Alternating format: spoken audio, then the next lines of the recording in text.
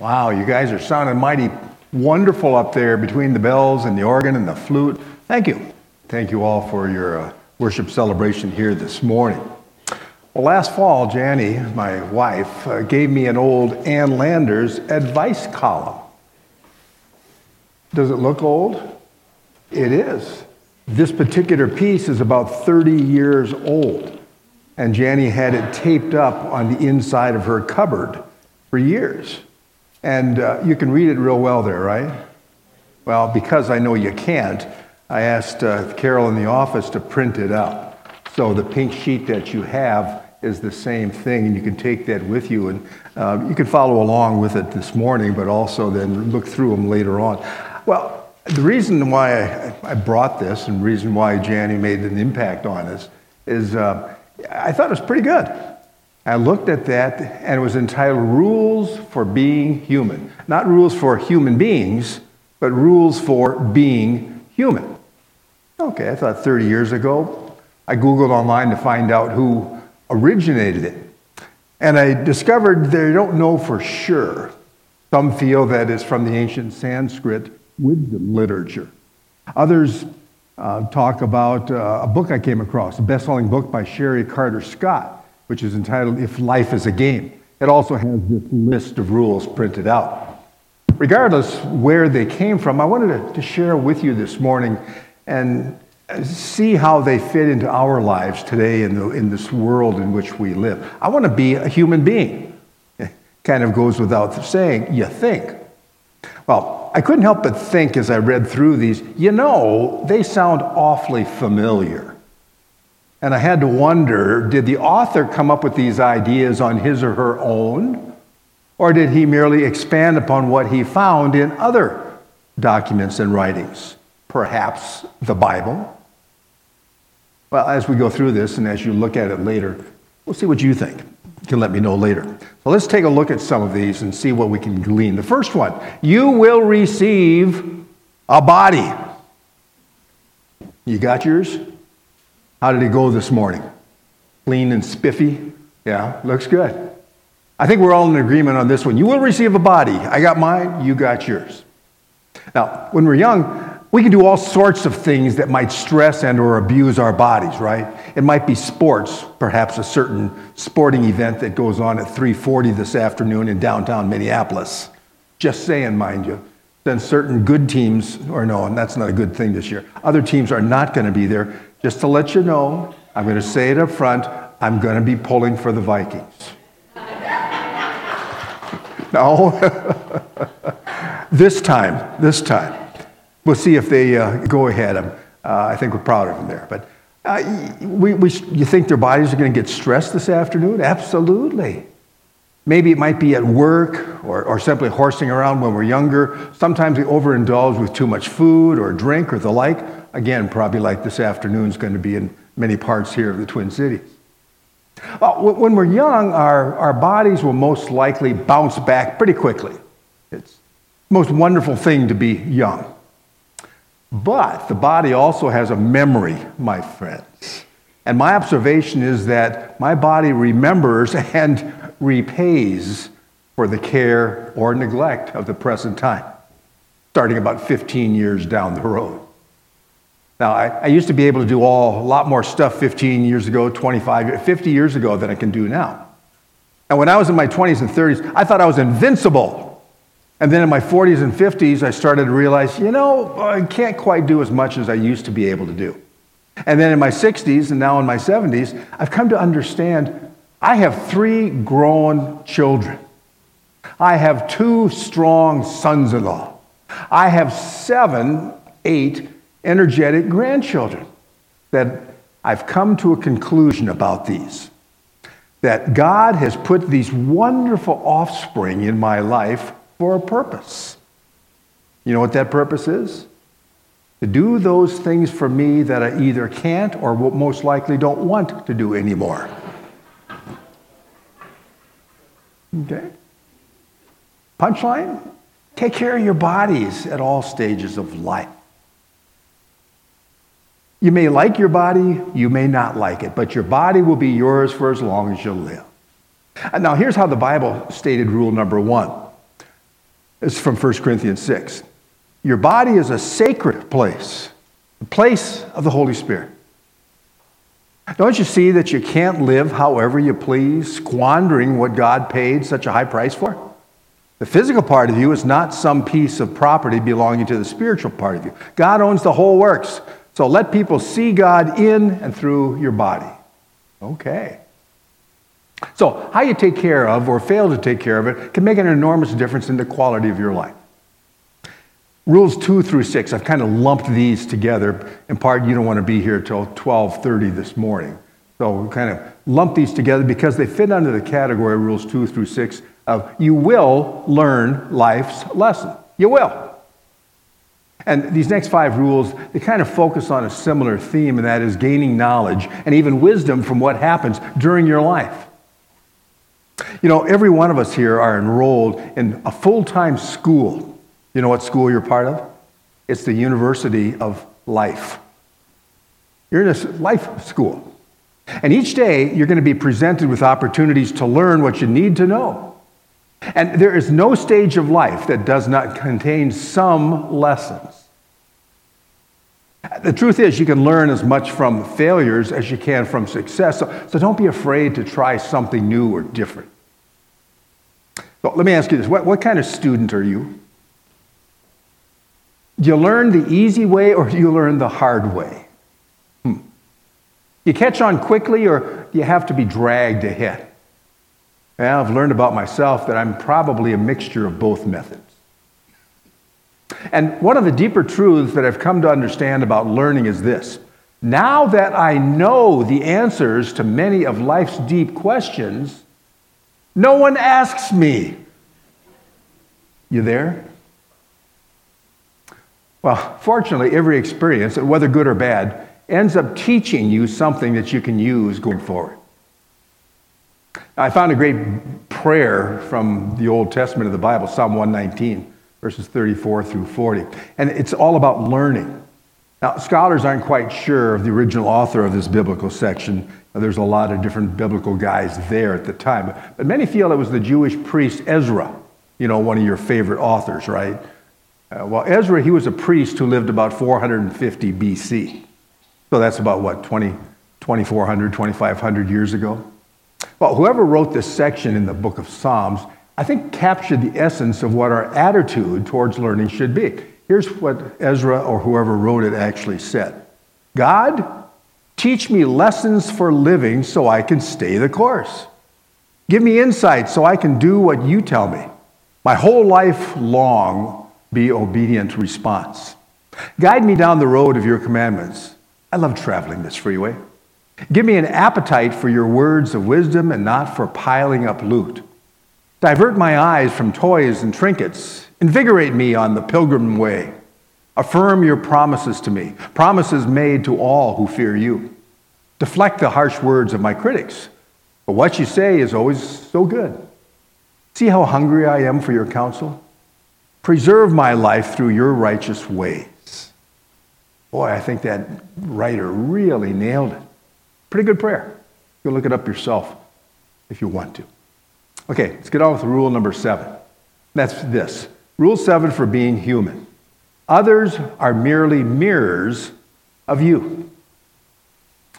And what that means is we can't love or hate something about another person unless it reflects something about love or hate about ourselves, our value systems, our choices that we make. Whew. This one kind of strikes pretty close to home, I think. Because it asks us to turn the focus back on ourselves and self-examination of our hearts. And what that means is, rather than pointing the finger at others to blame them and find fault for what's going on in your life, it's their fault. They made me do it. It's all about them. Couldn't possibly be me. Remember the old childhood saying about pointing a finger? I'm guessing a lot of parents did that. Do you remember it? When you point one finger at someone, what? You got 3 others pointing back at yourself. I think that's kind of the point of that little section here, Rule 7. Because it is so easy to find fault with others, isn't it? Because they do such screwy things, and I sure don't do those kind of screwy things. But The key to being the best human you can be begins by humble and honest self-examination. One will never come to the place where he has his act or her act so totally together that it won't need to self-examine and perhaps correct. Okay, folks, let's move on our countdown for rules for being human. Here's rule number 8. What we make of ourselves, of our life, is up to us. You see, my friends, you have all the tools and resources you need. You do. Oh, I know, we always want a few more, and the ones we have aren't as sharp as they should be. We got all kinds of things going on. But you really do have the tools and resources you need. Not necessarily what you want, but you got them. So that means through focused self-goal setting and unflagging effort, very likely you can have anything you set your mind to if you keep at it. You got the tools. But what that means and requires is persistence. Persistence is the key to success. In fact, St. Paul made this fact extremely clear to the folks living in ancient Rome some 2,000 years ago, and for us today. Here's what he told them. It applies to you and me. You're not getting by with anything. Every refusal and avoidance of God adds fuel to the fire. The day's coming when it's going to blaze hot and high. God's fiery and righteous judgment, make no mistake, in the end, you get what's coming to you. Real life for those who work on God's side, but to those who insist on getting their own way and take the path of least resistance, fire. Oh, ouch, ouch, ouch. God doesn't pull punches, does he? Well, my paraphrase of this verse, and I use it quite often, is this. I told my kids growing up, and I tell the folks around me, and I tell myself that too. You don't get away with nothing, at least not in the long run. So wouldn't you rather have the folks who know you best say about you as Jesus said about the folks in the congregation in Ephesus? Paul told them, I see what you've done. Your hard work, your refusal to quit. I know you can't stomach evil, that you weed out apostolic pretenders. I know your persistence, your courage in my cause that you never wear out. Yeah, that's what I want. How about you? Now, of course, if you're anything like me, you're probably be a bit nervous or even scared to do the right things. You see, our current politically correct culture and mindset, which surrounds us today, makes it very easy to follow, or doesn't make it very easy to follow godly standards, does it? For example, we read that God says, marriage is to be only between one man and one woman. The world is insisting today, anything goes in life. If it feels right for you, then it's okay. Do it. Okay? God's standards tell us what? Keep sexual relationship between men with women and women with men. Okay, what's the world say? Anything goes in life. If you feel it's right for you, then it's okay. Do it. Wow, some conflicts, right? Well, God is saying, cherish and value all human life, beings from conception to the final breath of the most aged person. The world insists anything goes in life. If you feel it's right for you, then it's okay. Do it. You see some conflicts in our world? That's in case you didn't know that. These once traditional values and standards that were pretty well accepted are under attack all around us, aren't they? In fact, it's sadly becoming more common to hear and read about folks who hold and speak in favor of godly values, traditional values, to be vilified and called out as what's the words? Haters, bigots. Well, my nervous, scared, and yet want to be faithful and strong friends. Here it is. Do them anyway. Do them anyway. You see, courageous isn't the same thing as not feeling any fear. Oh man, I don't like being on the out. Not that I'm not afraid, but to develop courage, you do the right thing. And what's that? The godly thing. Even if you feel afraid. In other words, push your envelope and build your confidence and courage. Practice. And I know I can't do that courage thing alone, can you? I don't think so. I mean, I don't have enough strength. I don't have enough knowledge. I sure don't have enough wisdom to simply will myself into a better place. So to make it happen in my life and in yours, we need what God alone can provide. And what is that? His power and His love. In fact, we know God is love. Notice this section? It says God is love. This is from 1 John 4. It doesn't say God loves, which He does, but it says He is love. When we take up permanent residence in a life of love, we live in God and God lives in us. There's no room in love for fear. Well-formed love banishes fear. Since fear is crippling, a fearful life, fear of death, fear of judgment, is one not yet fully formed in love. You want to know who was the perfect role model for us to learn about this powerful love? I suspect you have a pretty good idea. But St. Paul spells it out for us just in case. He said this in Philippians 2. Think of yourselves the way Christ Jesus thought of himself. Here's the role model part. He had equal status with God, but didn't think so much of himself that he had to cling to the advantages of that status no matter what. Not at all. When the time came, he set aside the privileges of deity, took on the status of slave, became human. Having become human, he stayed human. It was an incredibly humbling process. He didn't claim special privileges. Instead, he lived a selfless, obedient life and then died a selfless, obedient death. And the worst kind of death at that, crucifixion. See if you agree with this. People do strange things when they are in love, don't they? Well, you know, God did too. He did some strange things. And you know the strangest thing that God ever did? Jesus. I mean, that's strange when you really think about it. Jesus set aside the glory and wonder of heaven to come down into the muck and mire of sinful man. I wouldn't want to do that. Kind of like a pure white unicorn purposefully jumping into and wallowing around in a stinky, yucky, slimy pond of stagnant water.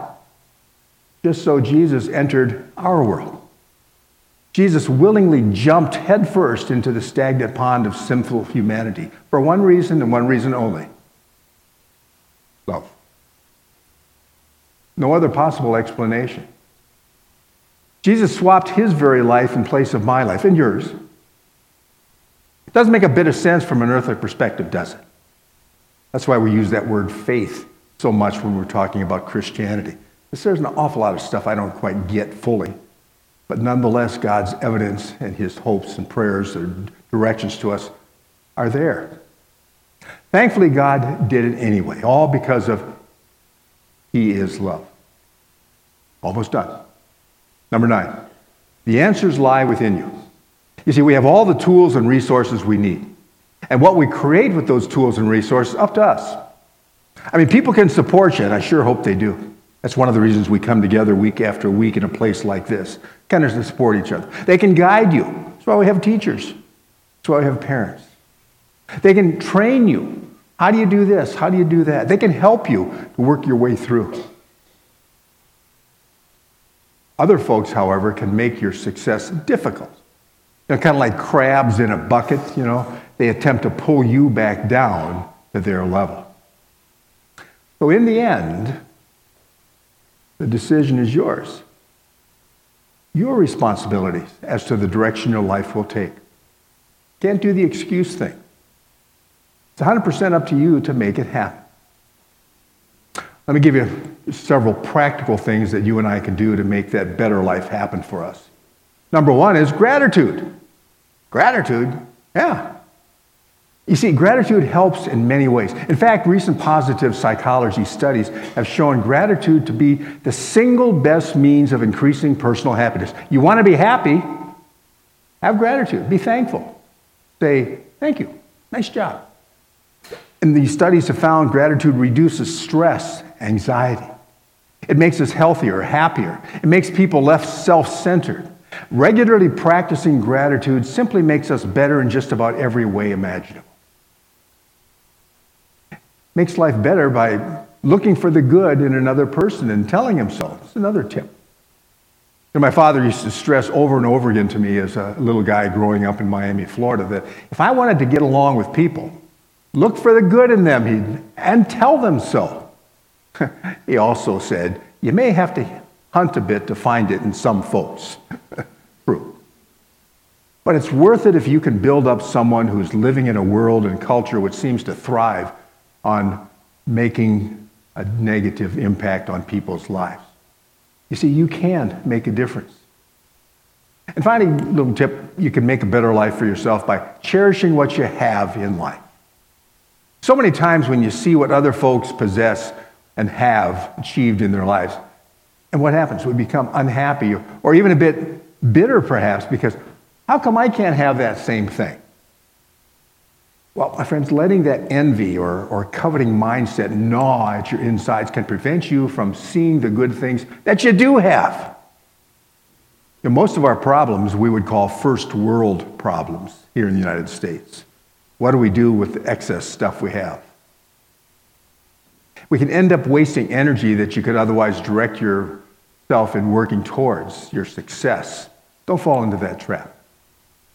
I had this card that was sent to me by someone here. This was sent to me on my birthday back in February. And I thought it was great. I've just been waiting for an opportunity to share it and haven't. But this is one that I thought, talking about gratitude. If you can't see it real well, it's Jesus standing on a rock. He's got 5,000 people in front of him, and he's holding up some fish and a loaf of bread. And he's saying, here's my gift to you. And the response is, I can't eat that. I'm a vegan. Has that fish been tested for mercury? Or is that bread gluten-free? I thought that was so hilarious because I'm afraid it reflects an awful lot of our attitudes in life. So we want to learn to appreciate all that we have now, that we've been given. God has provided for us. Far too easy to get caught up in worrying about the future if you don't learn appreciation. Well, finally, my friend, here's rule number 10 for being human. Actually, I've substituted my own rule number 10 in place of the original. That's why you have 11 shown on your pink sheet. Rule number 10 that I'm using is you're in a battle every day, so choose your weapons carefully. Now, this final rule was taken from a devotion that Janie and I read in a devotional booklet entitled Mr. and Mrs., written by Rob and Joanna Teagan. Great little devotional book. And this particular devotion asserts that we're in a battle every day. And the battle he's talking about is powers of this dark world, the spiritual forces of evil. They're bent on wrecking your souls, your family, your faith. No matter how invincible you feel, you can't win the fight on your own. Therefore, follow St. Paul's advice, which he says in Ephesians 6. Here it is. Be strong in the Lord and in his mighty power. We have to be careful of which weapons we choose to use to live our lives. Psychiatry could be helpful, but it can't give you a heart of love for your spouse. Financial success, I like that, but it won't insulate you from worry. All the bloggers and experts that you're watching and listening to, they're not going to soothe your child's nightmares. Politicians, there we go, can't guarantee the peace that they promise. Legalistic rules, it can't deliver us from temptation. So our best efforts to find wisdom and security and goodness are nothing without God's power. Remain in God and his power. Those weapons are powerful. And when you do remain strong and dependent on the Lord, the enemy will have a formidable foe that he'll never overcome. So there you have it. 10 rules for being human. God wants to empower you, my friends, to be all that he's created you to be. Let him. And enjoy being human. I'm going to ask you to join me in a closing prayer. We're going to speak this together, so please stand and join me as we say these words together. Ready? Lord, we need your power and strength to stand against evil in these dark days. Be our source of truth, faith, and love. Amen and amen.